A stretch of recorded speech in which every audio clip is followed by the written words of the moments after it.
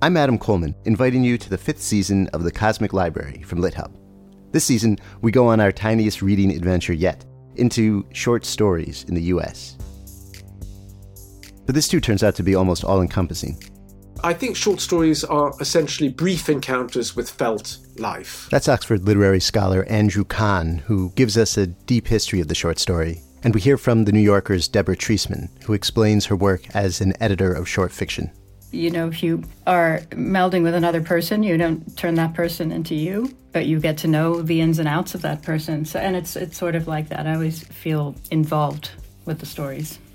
We bounce around between the history and current life of short stories with the novelist Justin Taylor. The nice thing about it going out of fashion is that it really frees you up to relate to it in a different way. This being the Cosmic Library, we make sure to go way beyond U.S. short stories, too.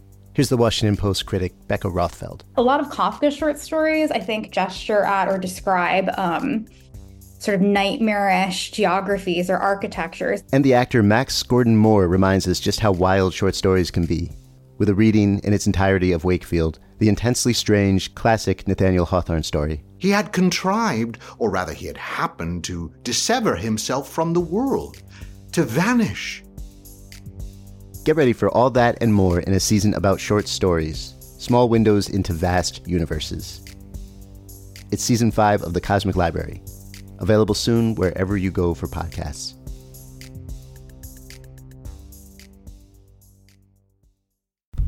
Hey, this is Whitney, just stepping in to let you know that we recorded a little long in this episode because we thought the conversations were really good.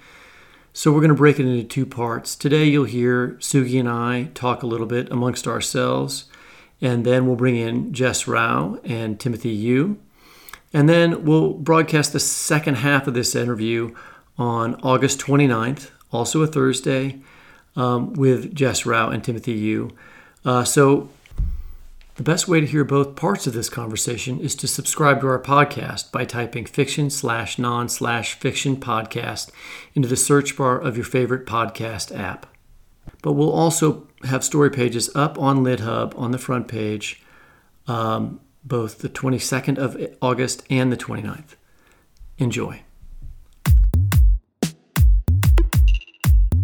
Hello, and welcome to the Fiction Nonfiction Podcast from Literary Hub, where we believe that every issue in your Twitter feed or on the evening news has already been tackled somewhere in literature.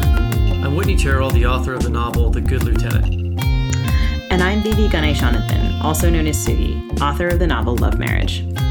In the wake of the events in El Paso, in the past 3 years of Trumpian dog whistles, and the anniversary of Heather Heyer's death in Charlottesville, and this week's episode is about whiteness. It just goes on, the whiteness. It really does. Sugi and I talk about race a lot in our episode planning conversations, and also because we both write about it. And I, in particular, wrote about the complicated history of race in my hometown of Kansas City. And my second novel, The King of Kings County, which I think we're going to end up talking about some in this discussion, is about racial covenants. Wait, what on earth is a racial covenant? Well, did you? I mean, I do. I'm kind of curious. Like, at what point did you become aware of racial covenants and like what they were? I think I became aware of that specific term and its importance really when I read your book. Oh, really? Yeah, because I'm not sure a lot of people actually know about them. I mean, I think that term, right? Like we talk about, I knew what redlining was, right? But I hadn't. I mean, the particular term that you use was a term that you introduced to me. Yeah, so it's way more insidious. It is something that was used by a lot of real estate companies in the early part of the 20th century. But it was sort of perfected by a company here in Kansas City called the Nichols Company, run by this guy named J.C. Nichols. And it's really a restrictive covenant, but that has racial terminology. And so you put a restrictive covenant on a house, like it can't be 4 stories tall, or it can't have a shake shingle roof, or you can't put a gas pump in the front yard. There are all kinds of covenants like that. But then he would put in covenants that were specifically related to race. So these covenants, would read ownership by Negroes prohibited. None of the lots hereby restricted may be conveyed to, used, owned, or occupied by Negroes as owners or tenants. I mean, fairly stark language. All of that company's buildings and houses were so covenanted, beginning in like 1910. And they built a shitload of houses, like the sole center part of the city. And then also the western suburbs in Johnson County across the state line in Kansas. And those covenants were also, they had a mandatory neighborhood associations whose job it was to enforce the covenants. And also the covenants that the Nichols Company used were more complicated than covenants that people had used previous to that. I mean, they didn't invent these covenants, but they did figure out ways to like make it so that the covenants would continue on no matter who bought the house. There were a lot of the older covenants would sort of end with a sale, right? So these neighborhoods were sort of locked into like a homogeneous white idea of a neighborhood and a legal thing up through 1945 when those covenants were declared unenforceable. But it didn't really matter that the Supreme Court said that they were unenforceable because their effect on the city still existed. And like basically neighborhoods were still, the covenants didn't come off the deeds. The city behaved as if those were legally still powerful up through the 80s, I would say, and 90s. Wow. Well, so one of the things that was interesting after I became aware of this particular term by talking to you, this came up in the news in Minnesota. There were some articles about it. There was an article in February of this year on MinnPost. And I became aware of the Mapping Prejudice website, which is mappingprejudice.org, which is about hidden histories of race and privilege in Minneapolis. Their tagline, visualizing that. And they have information about racial covenants in Minnesota. I'm in sure Minneapolis. they were used there.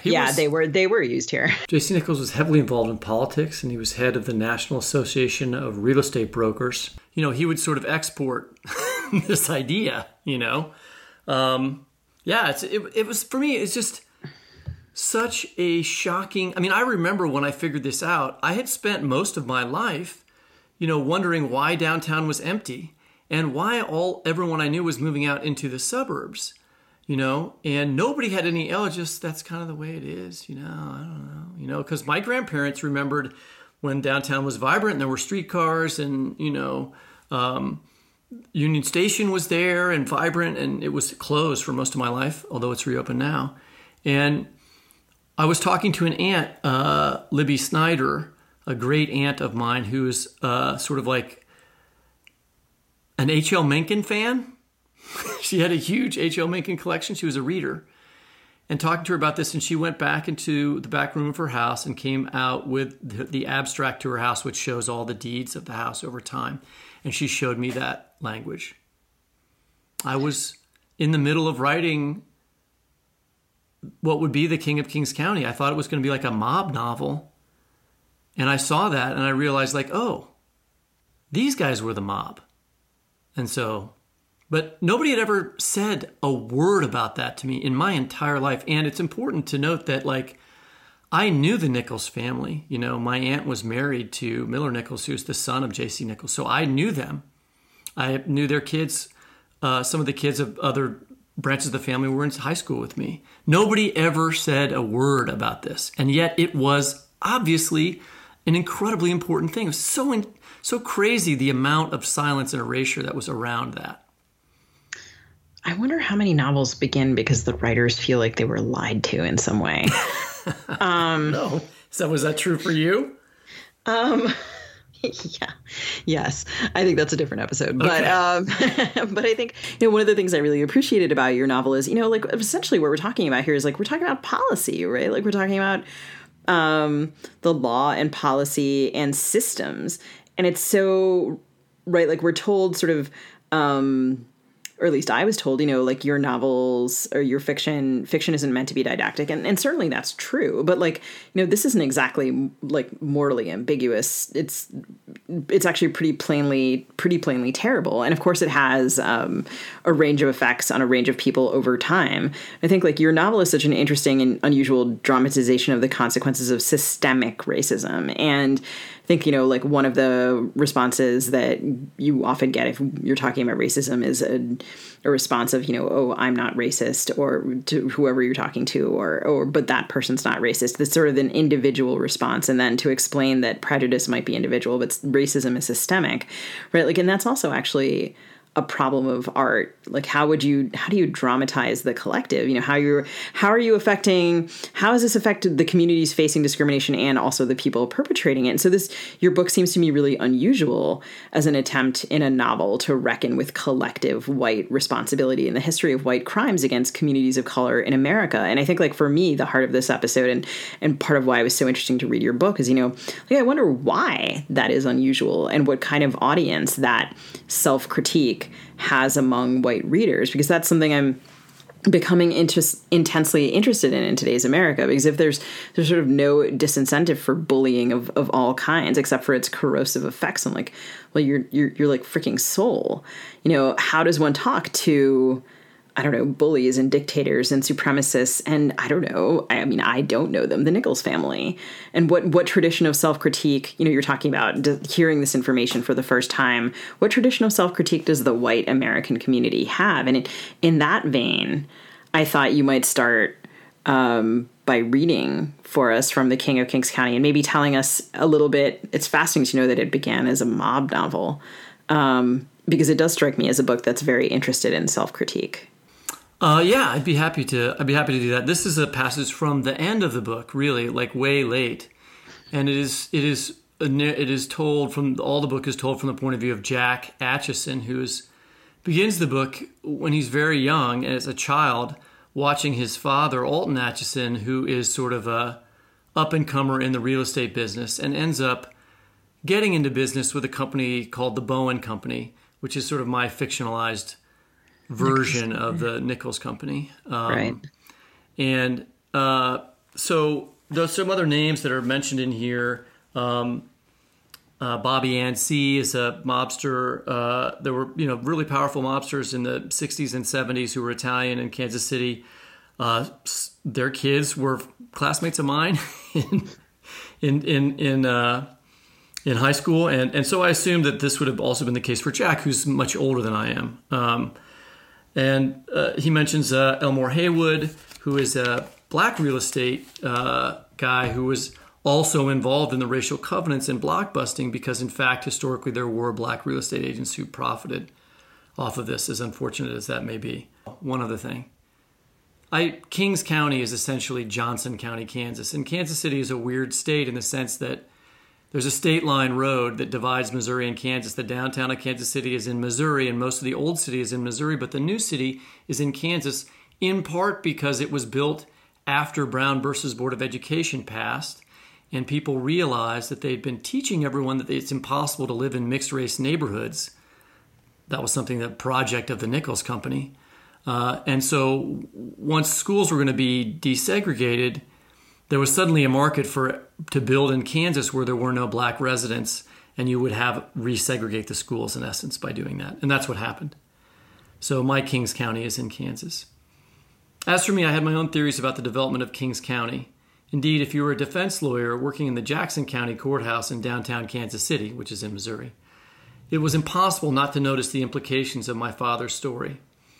They were my clients. From 1950 to 1980, the population of Kings County had ballooned from 60,000 to 270,000, the vast majority of these new arrivals being upper-middle-class white refugees from the city. The tax base of the two rival areas rose and fell respectively. Kings County constructed 4 new high schools during the decade, while Kansas City closed 2. By 1985, the few white students who'd remained in the Kansas City, Missouri school district after busing began, belatedly, as Elmore had pointed out in 1977, had fled, leaving our classrooms 90% black, while those in the Kings County School District were correspondingly 90% white.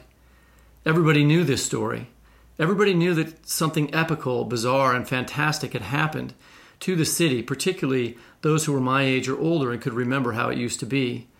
They knew what had happened, but not why, and this story became something of an obsession for me, as if I was carrying on with these strangers the final argument that I'd botched with Jeannie.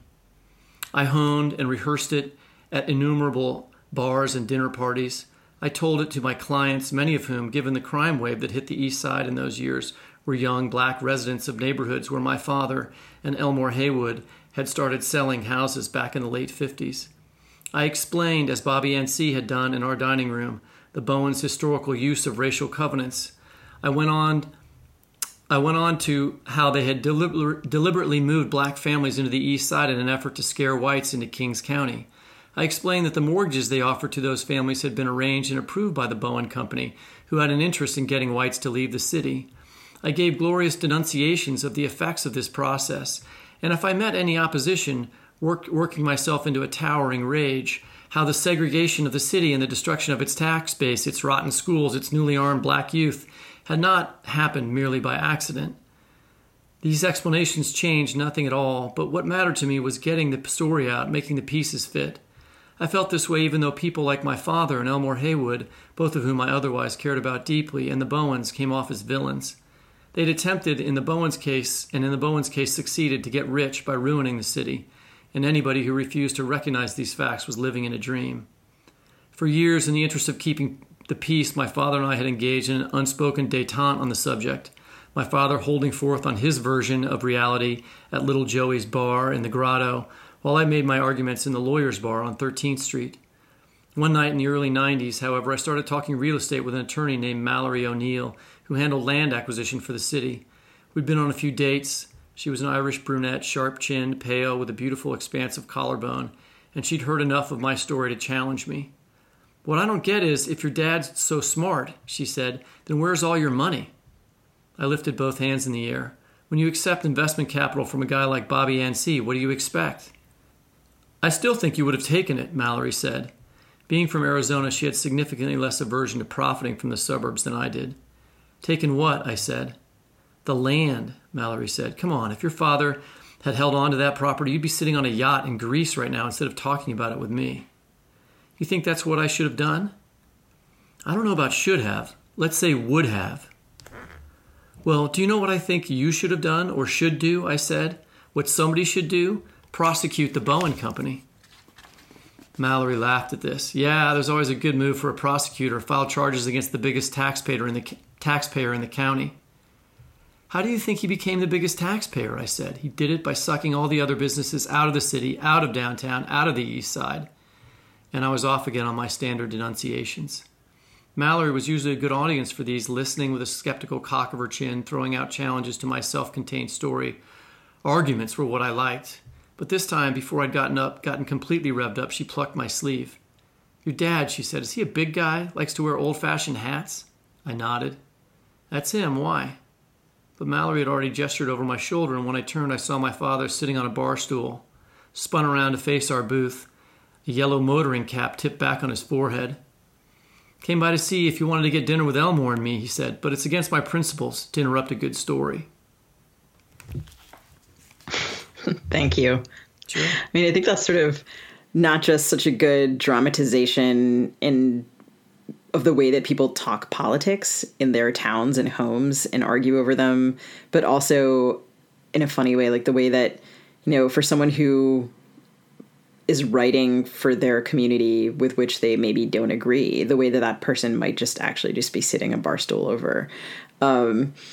In what ways that reader is just waiting over there to kind of call you on your complicity also, right? Because the scene gets it so much. Like Jack is virtue signaling in Mallory like the biggest lighthouse on the shore, and that's very familiar too. Even as I sympathize with him so deeply and, find him a very compelling character. And the book was published in 2005. What is it like for you to reread and think about that passage as the Trump administration is leveraging both white liberal guilt and white working class anxiety to gain more and more power?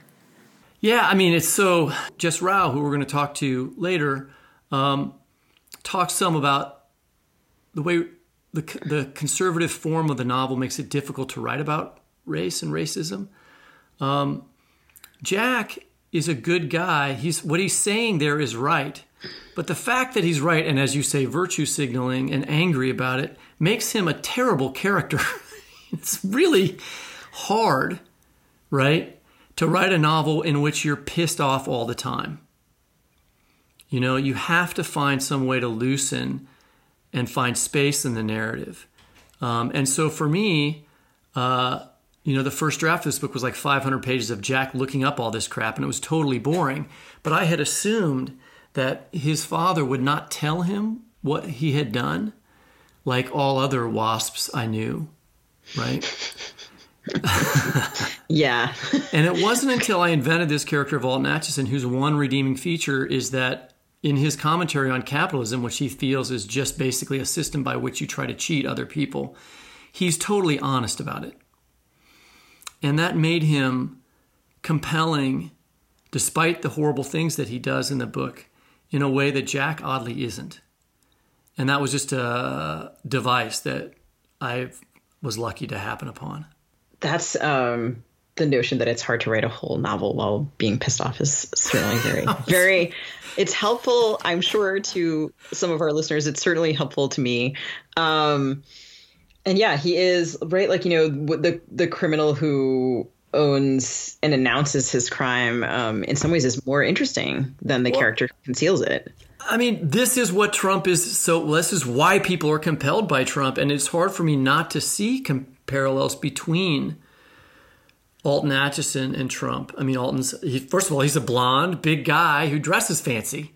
He dresses kind of more fancy than Trump ever would. But, he does know that this is all a confidence game. And, race is ineluctably connected to capitalism, in my view, right? That like so much of what has worked in capitalism has been exploitation by race. And so many fortunes have been built that way. And we're just beginning to sort of grapple with how pervasive that was, And is. Yeah. And so Trump's the same way. Anybody who worked in real estate. Anybody. Yeah, I mean, I think the older I get, the more I'm sort of like the two finite resources are like the earth and time. Right? Like if someone takes your time, they take your labor, you can't get it back. That's stealing on an epic level. And, I'm Thummel, and like in Thummel we have there are like words for people's connections to their ancestral places that are like nearly untranslatable. And like that kind of like your point about land, your description, I mean, Alton's description via you of or I guess the other way around, your description of capitalism via Alton. I mean, isn't that what capitalism is? Like a terrible way of cheating people as much as possible. It seems like it's so much of the time. Yeah. And so, I mean, there's an early scene in the book where Alton goes through like, well, look, Tom Durant built the Union Pacific Railroad across Iowa in a curve so that it would go by the land that he'd bought up ahead of time. He goes through all the capitalists. If you go back and look at all the heroic capitalists of the past, were all basically liars and cheats. I wonder, like, what models you had as you were writing this, or how you moved from making it a mob novel to thinking about how to make it a novel about this kind of theft. I mean, I had that moment of realization. I had a moment when I was I wandered into a party that was happening on a big fancy street in Kansas City where there were like some zoo animals outside. And I was with a friend of my sister's. There was a big party going on. There was like a giraffe and a zebra outside this fancy house. And we went in, we crashed this party, this friend of mine and I, just wandering around. I was young, like 22. And it was clearly a mobbed up party. And I'm not going to go into the new book I have has a description of this party, but I walked in the front room and there was Miller Nichols. I was like, oh, okay. And I've been wondering what the fuck that meant all these years. And so anyway, there was a way of like thinking about the mob stories of Kansas City, but connecting them to the white shoe sort of business mob, which is the real mob. I feel like everything and all the Godfather stuff and all that stuff, like those guys were small potatoes, compared to what white-collar criminals are doing. And in some ways, the American fascination with the mob is a deflection and way of avoiding what white-collar criminals are doing most of the time. So it's quote-unquote white-collar criminals. I mean, and some white-collar criminals, I guess, are certainly in bed with the mob. I can't believe that. Wait, so I really want to put in the episode description for this, like the episode in which Whitney discusses how he ended up at a party he crashed a party with zoo animals. That's true. I was really not expecting you to say that. I'm sure that won't be the last time in this episode that I'm surprised. Good God. I, for the record, am the podcast co-host who has never crashed a party with zoo animals at it. That was more common in my 20s. I mean, the only other thing about writing this book, and you asked me what it was like, is that it was terrifying. And I had no idea. And I would ask people about this, and they would just shut down, and they wouldn't say stuff to me. And I knew my family was going to be pissed, and people were pissed. And I was afraid that I was going to get sued. I was terrifying. And there wasn't a structure. Like, I really had not heard the term, and maybe this is my fault, or maybe it's the fault of the culture, that I had not heard the term structural racism when I wrote this book. I didn't know what it was. I just was writing a story that I was like, holy fucking shit, the implications of this are gigantic. And in a way, I've never gotten over that story. So you, of course, you mentioned that you knew the Nichols family. Like, what was the reaction in Kansas City to this book? I mean, I think it helped that I had published a reasonably well-received novel like 4 years before. And so people wanted to read it. You know, it's still taught around here, and it is very often the first time that people learn about the covenant system through that book. There are other good books. Kevin Fox Gotham wrote a book called Race, Real Estate, and Uneven Development. It came out about a little bit before mine, and is a sort of scholarly treatise on this, basically. If you want the facts, you would go to him. If you want an interesting story, you would come to me. There were some interesting like comments on Amazon where I was called like a lickspittle footman and kind of things like that. You know, I mean, there was a lickspittle footman. I think I may not have that quote right. I have to look it up because I copied that down, but it was something along like the footman is, you know, it has attacked his master. That kind of weird language like that. You know, it was bizarre, but it was also, I felt like. We did a lot of public events, and I did one 10 years later at the Kansas City Public Library with like the head of the Urban League, Gwen Grant, and Emil Cleaver, who's the son of our representative Emmanuel Cleaver, and the library's director Crosby Kemper, talking about the legacy of the book. And 500 people came to that thing. I mean, it's a thing that it was a thing that helped. It was. I thought that Kansas City's talking about race is helpful and powerful. I'm not saying I'm not the only person who writes about this stuff, but I think talking about that story is helpful and powerful in contrast to the way that people in Ferguson discovered the way that the police department was making money off people in a systematic way in that neighborhood, and that had never been spoken about. Right? And it didn't come out until there were riots. So I think the airing of truth is really helpful. We've had an extended interview because Sugi very kindly wanted to talk about this book in relationship to the topic today. So Sugi, thanks for proposing that. I really appreciated your interest in doing that. I love the book and would encourage our listeners to pick it up. And I think that, just again, to emphasize it, like, I think writing about structural or systemic racism, writing about collective responsibility is something that, like, I'm interested in seeing white writers do. And I thought this was a cool example of that. Thank you. That means a lot to me. We're going to begin our discussion now with our two special guests who are going to help us talk about this subject and who have written excellent stuff on this subject. First, we're thrilled to have Jess Rao with us once more. His new book, the essay collection White Flights, is just out from Grey Wolf. He's the author of two collections of short stories, The Train to Lo Wu and Nobody Ever Gets Lost, a novel, Your Face and Mine. His fiction has appeared in The New Yorker, The Atlantic, Tin House, Conjunctions, Plowshares, Grana, N+1, and elsewhere. He's been anthologized 3 times in Best American Short Stories and has won the Guggenheim Fellowship and an NEA Fellowship in Fiction, a Whiting Writers Award, and a Whiting Creative Nonfiction Grant.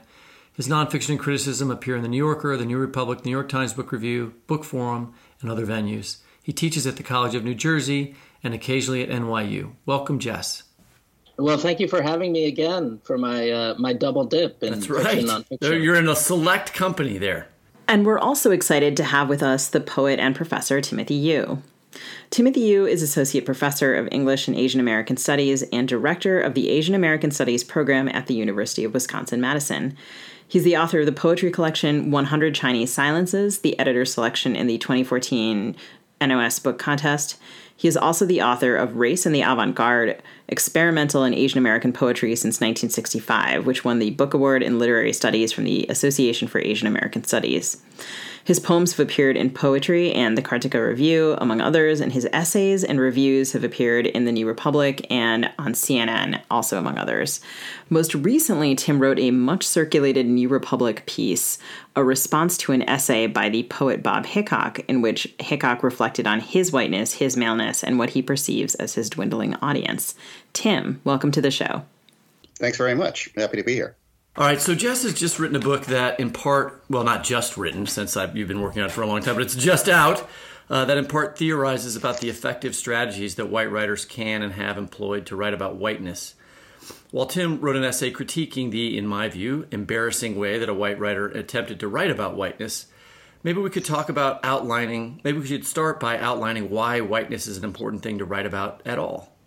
This is Tim, and I think that the question of writing about whiteness is such an interesting one because I think for so long the burden or expectation of writing about race in general has fallen on writers of color.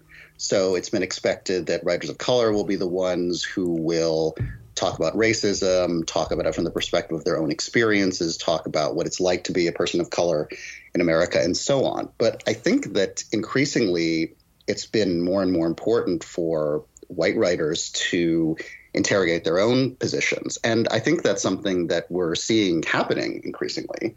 And I think there are many reasons why that's important. And, Jess can speak more about that as well. But I think one of the biggest reasons is that certainly for white writers who do want to critique racism, they do want to think about what their own position is. But I think in a lot of cases, they don't know where to begin. They don't know where to start with that process. And so interrogating their own racial position is something that I think is an area that white writers have been exploring very recently and need to keep exploring if they want to think about, well, what's their position vis-a-vis racism? It's sort of like the proverb about the tree, like, the best time would have been 20 years ago, but the second best time is now to start thinking about that. Yeah. That's right.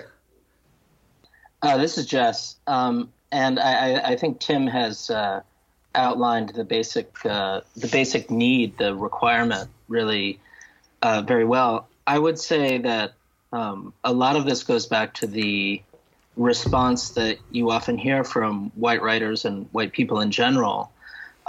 When the question of race comes up, one of the first things that one often hears is, I'm not a racist. And I think that speaks to a level of obliviousness and wishful thinking that often indicates to me that person has really not done a lot of deep thinking about race at all. So one of the reasons why I started the project of writing White Flights, which I really started a long time ago, was because I felt this really pressing need. I knew from my own training, my background, my education as a writer, how thoroughly I had been taught to ignore and dispossess questions of race in my fiction, and I knew as soon as I started thinking about it, I knew that there was a very close link between that effort to avoid race as a subject in writing, which I was taught was really a requirement for white writers. There was a deep link between that level of avoidance and the general obliviousness about race and racism among white people in general.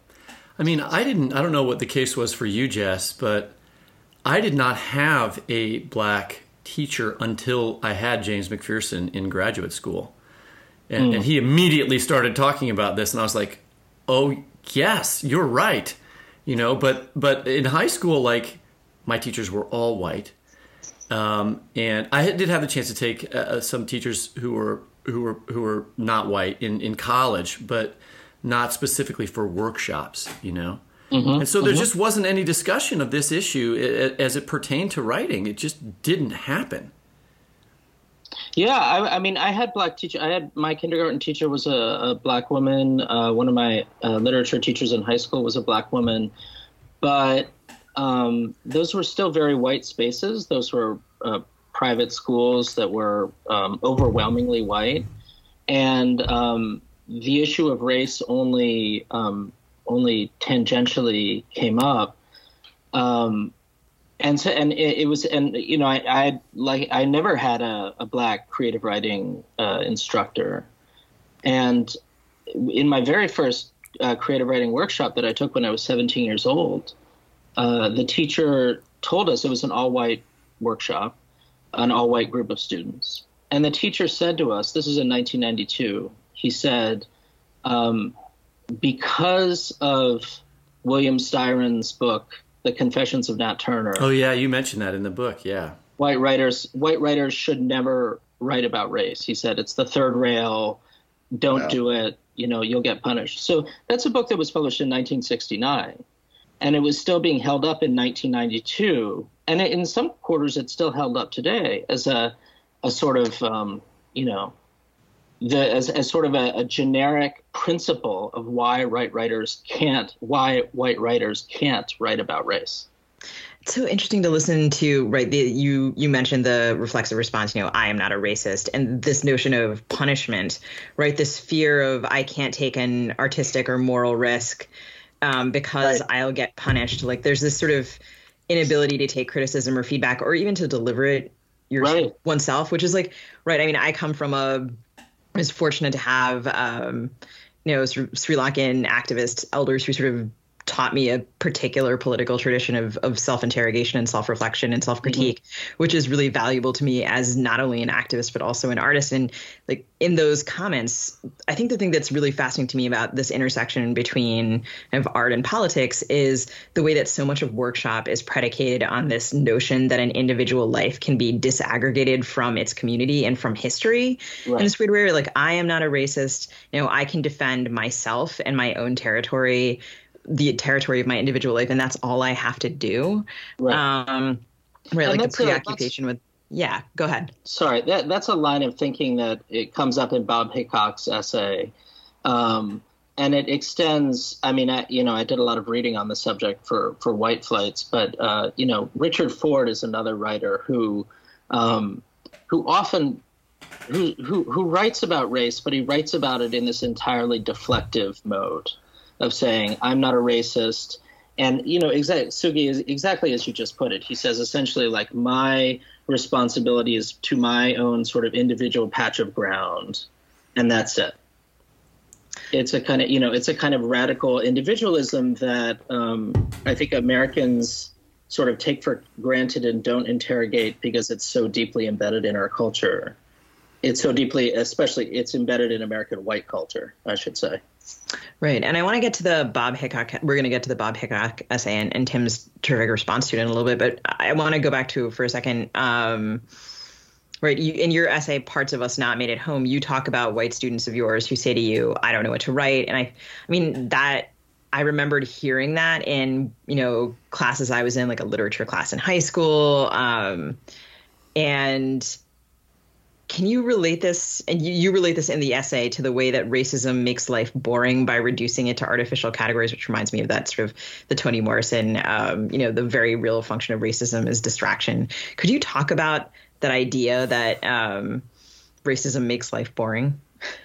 I mean, in a way, although we're going to have a very interesting discussion about it, so don't turn the podcast off. Well, it's one of the things I say about in the introduction, like the second paragraph of my book, is that whiteness is both laughable and lethal.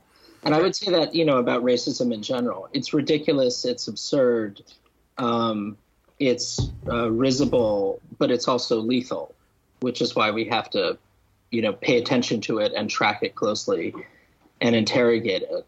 But it's also it's the reduction of human beings into these totally artificial categories and stereotypes is just very boring. It's like it's like an artificial flavor of watermelon or grape in a piece of chewing gum, that lasts for about 20 seconds and then disappears. It's once you actually have a relationship with another human being, it's not at all that race disappears, but that the categories and the archetypes come to seem just so tissue thin. So that so one of the things I was trying to say in the opening of that essay, Parts of Us Not Made at Home, that's an essay about interracial life. And one of the things I talk about is the fact that my own great-grandmother, who came from the Azores, or who actually, more accurately, her parents came from the Azores, which are islands in the Atlantic Ocean that have a very Creole population. She was a person of color, my great-grandmother, and she powdered her skin every day to pass as white. So I have that as part of, I'm a white person, no doubt, but, as that's what I've been taught my whole life. That's how I identify. But I have this in my background. I have a passing ancestor. And what I'm talking about in that section where I talk about my students who often say, I don't know what to write about. At my school is maybe not majority, but the most prevalent ethnic ancestry is Italian. And so these are students whose great-grandparents would not have been considered white, and went through a very long process of racial assimilation into American whiteness. That's sometimes called, Matthew Fry Jacobson calls it the special alchemy of race that was allowed only to Southern Europeans in the 20th century, the way that they assimilated into whiteness. And my feeling is there's a lot to be told in that story.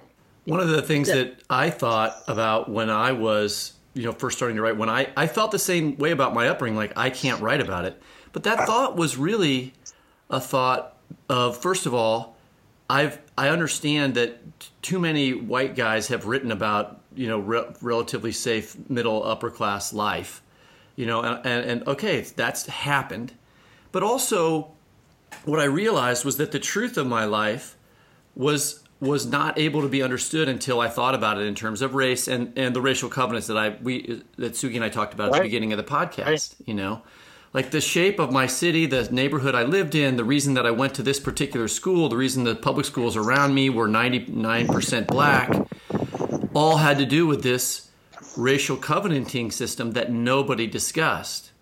Right. And so there's this secret language there that until you're willing to deal with race, you really can't understand your own life. I feel like basically and you write about this some in the book too, Jess, is every suburban novel that's ever been written fundamentally misses the fact that the suburbs largely exist as a racial sorting project. That doesn't happen. Just something that that's right. Something that, when the question of like politics and fiction comes up, something I often say is that in some ways, the most politically astute white American fiction writer of the late 20th century was John Cheever, because his narratives of the suburbs, which ostensibly don't concern race at all, are in fact a very complete and rich and detailed socioeconomic portrait of the ways that the suburbs consolidated a new kind of white supremacy, effectively.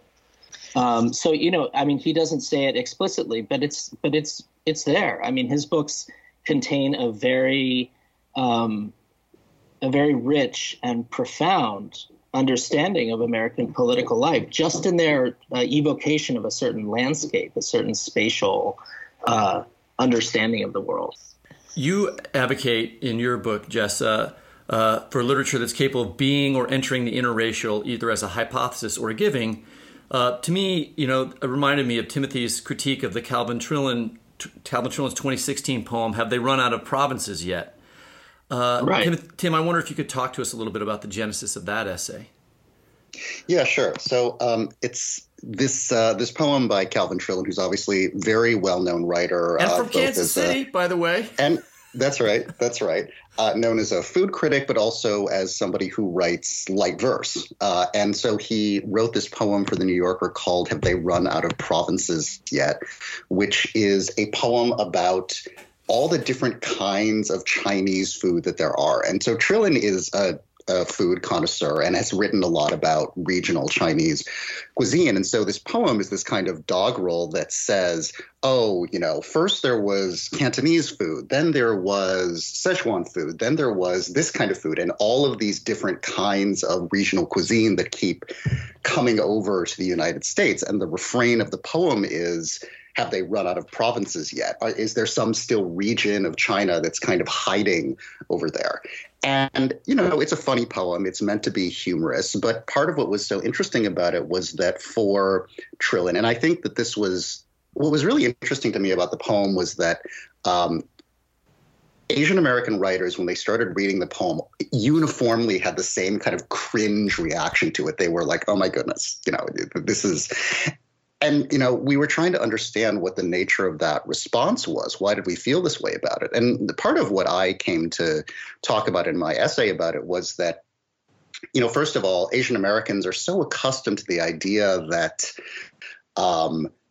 Chinese culture is simply represented by food, right? We're simply represented as a source of different kinds of cuisines. And so Americans love Chinese food, but not Chinese people. And what I detected in the poem, in my reading of it, was the undercurrents of the Yellow Peril, the idea that this kind of Chinese invasion of the United States. And of course, people who defended the poem were saying, it's not really about that. It's just a joke. It's satirizing other people who who don't understand this kind of food.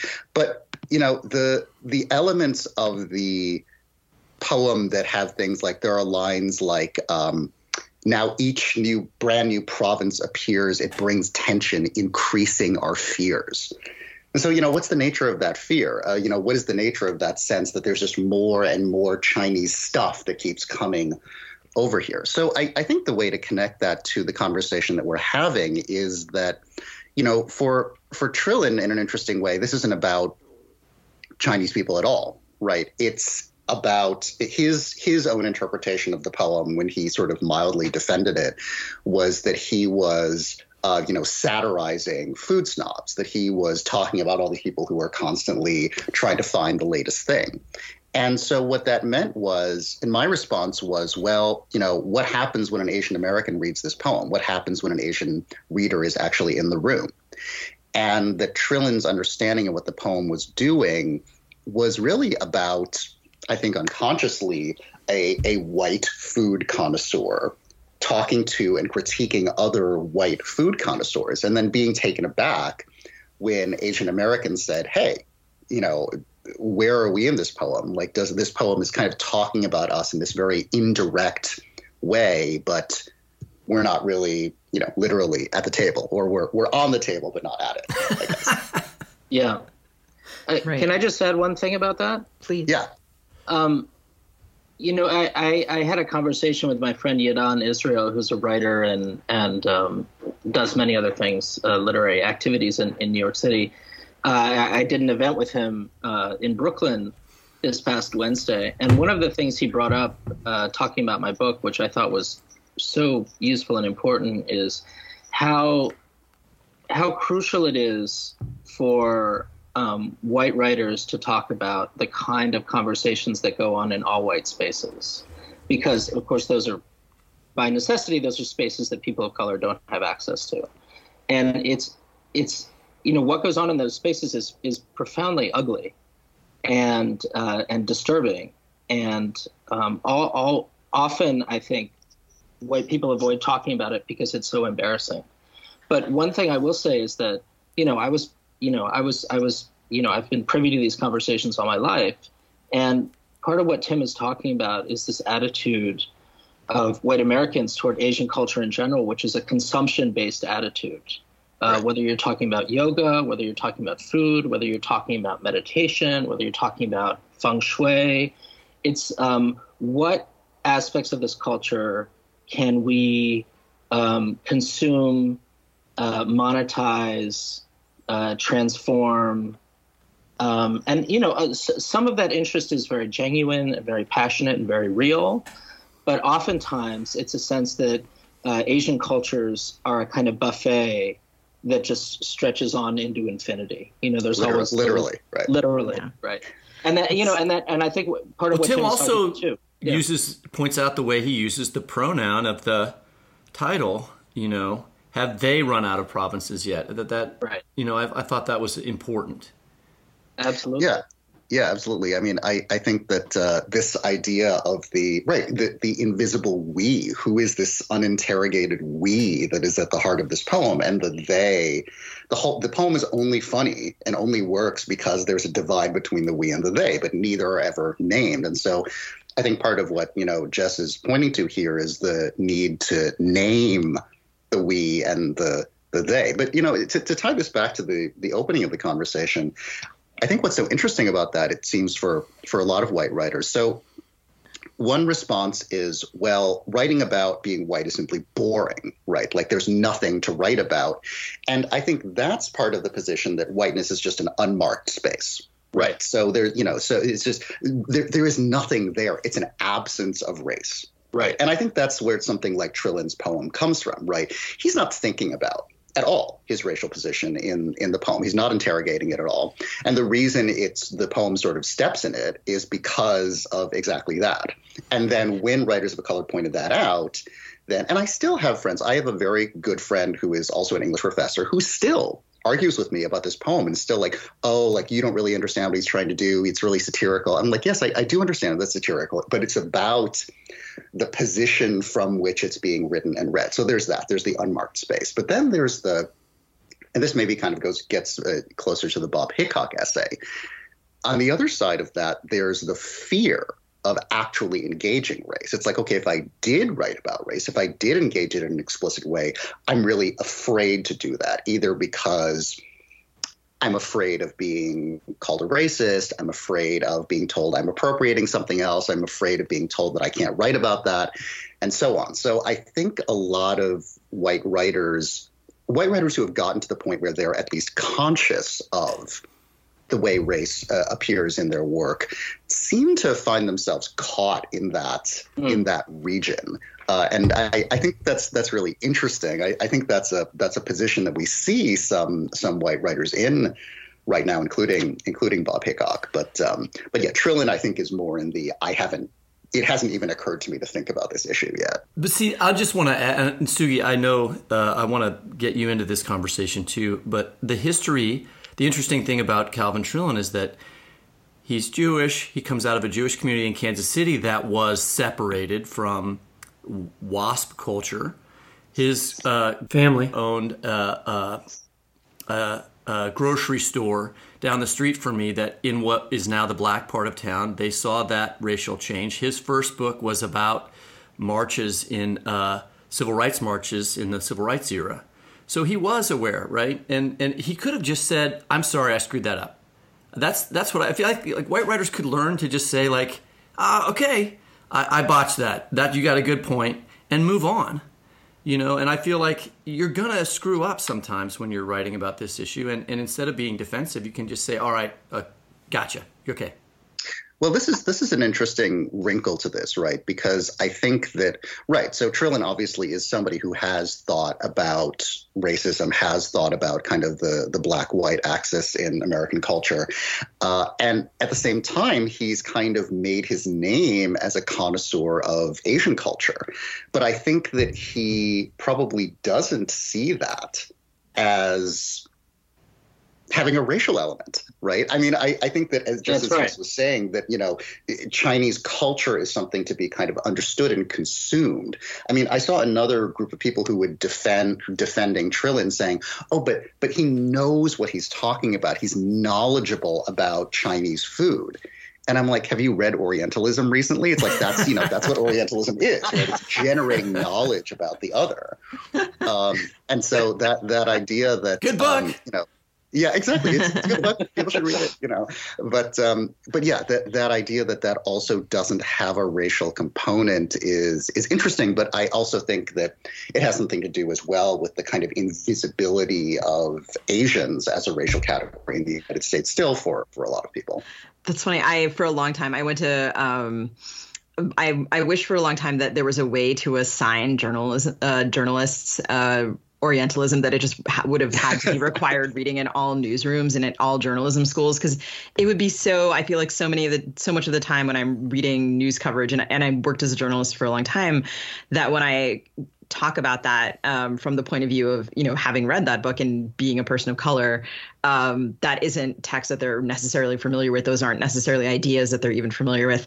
I also want to go back to the thing that Jess said about all white spaces. Whit and I had a super interesting prep conversation for this call. And one of my questions for him, I was sort of like, what do white writers talk about when I'm not in the room? I was basically like, wait, what happens in all white spaces?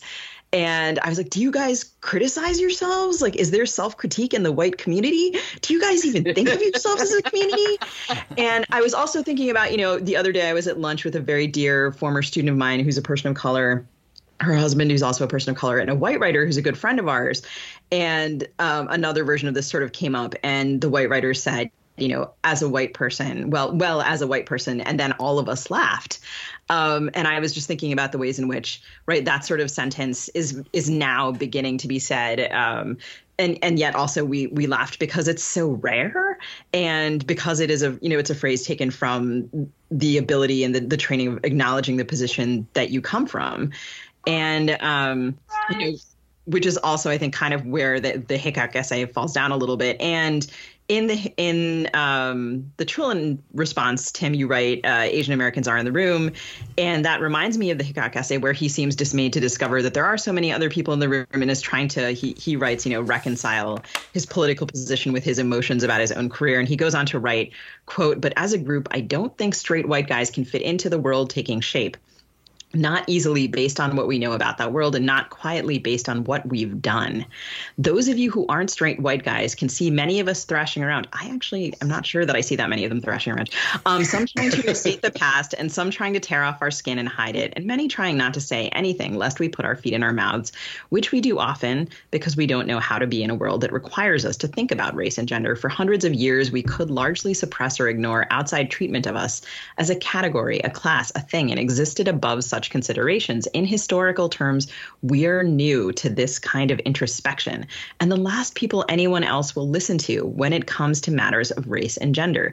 Even when we speak about ourselves, boy, that must be hard, mostly because we've lied too much and too long, lied and pretended, lied and dragged our feet. So there is this kind of like interesting wrestling with like the notion of, I don't know, like the lack of tradition of self-critique, if that's actually a fair statement. I don't know. Tim, can you characterize the debate over this Bob Hickok essay a bit more for our listeners who might not be familiar with it, and maybe read to us a little bit from your response? Yeah, sure. I can definitely do that. So this essay by Bob Hickok, who's a quite established, well-known poet, he, as his bio notes at the end of the piece, he is just publishing his 10th collection of poetry. So, pretty well-known writer. So he wrote this essay which has the title, "The Promise of American Poetry." It originally appeared in the Michigan Quarterly and just reappeared online in the Utne Reader. And so Hickok's essay, as the title suggests, it sounds like it's a celebration of the fact that American poetry is really changing. And as he puts it, the face of poetry has changed. And primarily what this means is that more writers of color, more women, more queer writers are kind of coming to the forefront of American poetry. The way he puts it is that the hottest books of the moment are by people of color, or by queer writers, and so on. So that part seems all great, fine, good. But the essay really ends up focusing on how Hickok feels about these developments as he puts it again and again, as a straight white guy. And, how should he respond to this change? So I started writing this in part after I was at the Asian American Literature Festival in Washington. And when I arrived there, I found that everyone was talking about this Bob Hickok essay. In fact, the first session that I was in, somebody raised their hand and asked a question about it. And so there was this conversation actually about how Asian American critics need to be out there responding when discussions like this happen and to have that kind of visibility. So after that conversation, I thought, okay, well, I guess I can step up and be the one to do that in this case. So that's part of why I set out to write this. So I'll just read from some of the section where I talk about some of the evidence that Hickok uses to talk about this change in American poetry. Let's start with the obvious. Hickok's main thesis, that white male poets have been eclipsed by women and poets of color on the literary scene, is simply false. The Vita count, which for the past decade has tracked gender disparities in literary journals and reviews, found that in 2017, only 2 of 15 major literary publications achieved gender parity among their contributors. Over 60% of contributors to The New Yorker were men, as were over 75% of contributors to the New York Review of Books. Although comparable figures for poets of color are not readily available, there is ample data showing that American publishing as a whole remains overwhelmingly white. Even Hickok's claim that among, quote, winners of major literary prizes, the books that come up least often are by straight white men, doesn't hold up to scrutiny. Of the 13 Pulitzer Prizes in poetry awarded since 2008, 9 went to white writers, 6 of whom were men. So why does Hickok, in the face of the available evidence, believe that white poets are disappearing? Well, Hickok is surely correct that a number of poets of color have made major impacts on the literary scene in the past few years, a development Hickok rightly views as a major advance for American letters. Yet he also sees them as harbingers of a literary world in which writers of color dominate American literature completely, to the exclusion, it would seem, of white writers altogether. This is perhaps most evident in a remarkable choice of words toward the end of the essay, when Hickok declares that, quote, American poetry is undergoing an inversion of the hierarchy that has dominated it all along. The term inversion suggests not a newly level playing field, but a reversed hierarchy in which writers of color now rule and white writers are pushed to the margins. As I've already shown, there's no evidence that this is actually happening, but clearly Hickok feels it is. Here's where things start to get uncomfortable. That the entry of a few people of color into spaces from which they have previously been excluded can lead to fears that people of color are taking over is not news. The concepts of reverse racism and reverse sexism have become widespread. In areas like college admissions or employment, such fears are often linked to a sense of scarcity of resources in which whites are being pushed out of their access to college or jobs by presumably undeserving people of color or immigrants. We can glimpse this thinking in Hickok's conception of poetry as a zero-sum game. If poets of color are getting a little more, that must mean less for white poets like him. It doesn't seem to occur to him that poets of color might be expanding the audience for poetry or creating new readerships. Their gain can only be his loss. For Hickok, the rise of poets of color means his own death. I'm dying as a poet, he declares at the outset of the essay, because the face of poetry is finally changing. How great a distance is there between this fear that white poets are being displaced by poets of color and the hideous chant of Charlottesville, "You will not replace us"? Hickok would no doubt be appalled and likely wounded by this comparison. But I think it is one we have to make. For Hickok's essay is, at its core, about the emotions that white men feel as they watch the slow erosion of the structures that once protected their power and privilege, and the outsized and unwarranted fear of their own erasure that they experience as a result. Hickok's experience of this erasure is one of guilt, sadness, and loss, because he knows he should celebrate this changing of the guard. And yet he cannot. Feelings are political too. It is not hard to see how, for many white Americans, this fear of erasure can lead to anger and resentment as well. Emotions that have proved to be tinder for the racist sparks of the Trump era. Thank you so much, Tim. And, I think in my initial reaction, my response that I wrote was a kind of very sort of, immediate responding to some of the most obvious points in the essay. In the context of this conversation, I think what's fascinating about it is some of the passages that you just read, the way in which he's very openly struggling with, where is my place as a straight white guy? And so he's obviously just coming to terms with the idea of understanding himself in that way, but really feeling this sense of paralysis in the sense of this, like, what do I do now? Where is my place in this? This isn't really directly related to the essay, but I remember quite some years ago when I was writing about another poet, Ron Silliman, who's part of the language writers. Silliman has this reflection of being around in the late 60s, and he's in Oakland and he's watching the Black Panthers like just form. The Black Panthers are like standing out in some park, like doing drills or something. And he said, he writes, if this is the left, if this is kind of the future of politics, like, where is my place in that? Where do I fit into this as a, and implicitly, he doesn't say this, but implicitly as a white writer. And I think that, white writers who see themselves as liberals, see themselves as on the left, have been struggling with this for decades, that they see people of color kind of taking leadership, whether it's from civil rights, whether it's in literature and so on. And for some writers, for some white writers, that leads to the response, where do I fit in? And so there's this very uncomfortable tension in the piece between ostensibly celebrating the rise of writers of color and saying, oh, gee, well, now as a white writer, I'm just vanishing. Well, there's also the issue of the eternal issue of writerly vanity, which is the uglier part of that essay. I mean, other people's success does not have to be a bad thing for you. Just whoever you're talking about. That's one of the parts of the essay that I found, difficult.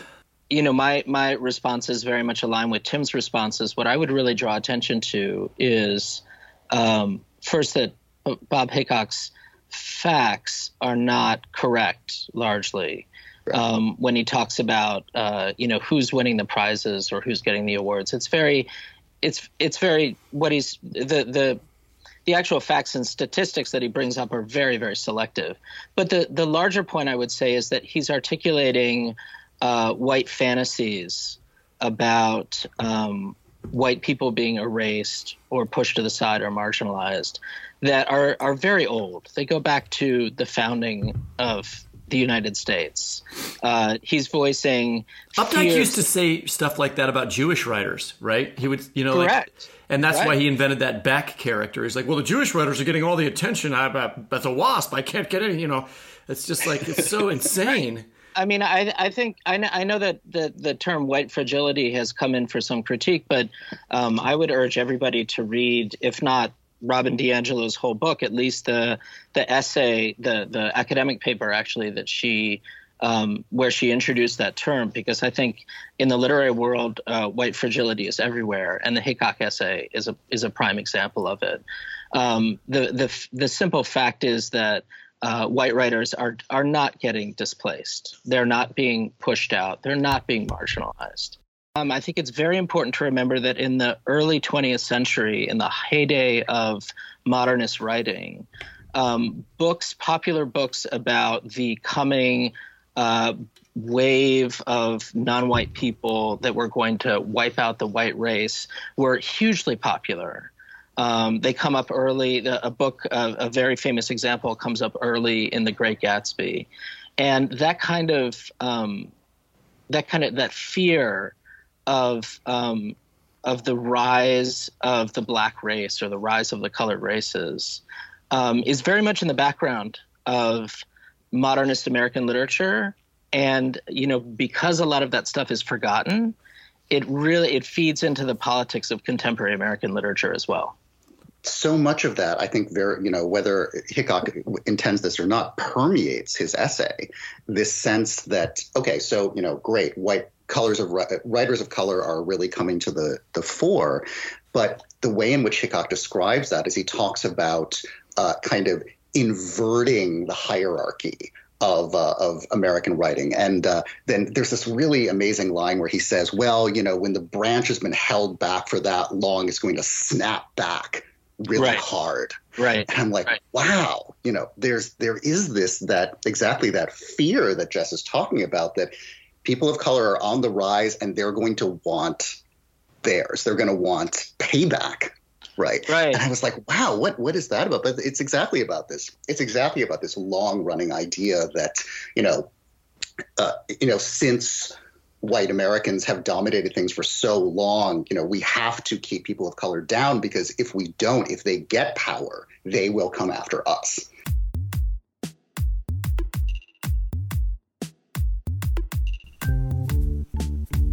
That's it for the Fiction Nonfiction Podcast. Our theme music is composed by Travis Workman. You can subscribe to us by typing fiction/non/fiction into the search bar of your favorite podcast app. As I said at the opening, this is a 2-part episode, so subscribing is really going to help if you want to hear both parts of this really amazing conversation and want to hear what Jess Rao and Timothy Yu have to say. You can also listen, find previous episodes, and read excerpts from our interviews at the Literary Hub website, lithub.com, where the Fiction Nonfiction Podcast page is listed under the LitHub Radio tab. If you value discussions like this one, take a few seconds, and give us a rating on Apple Podcasts. We'll post a link to the books we referenced this week on Facebook at FNF Pod, on Twitter at FNF Talk, and on Instagram at fiction.non.fiction.podcast. Happy reading.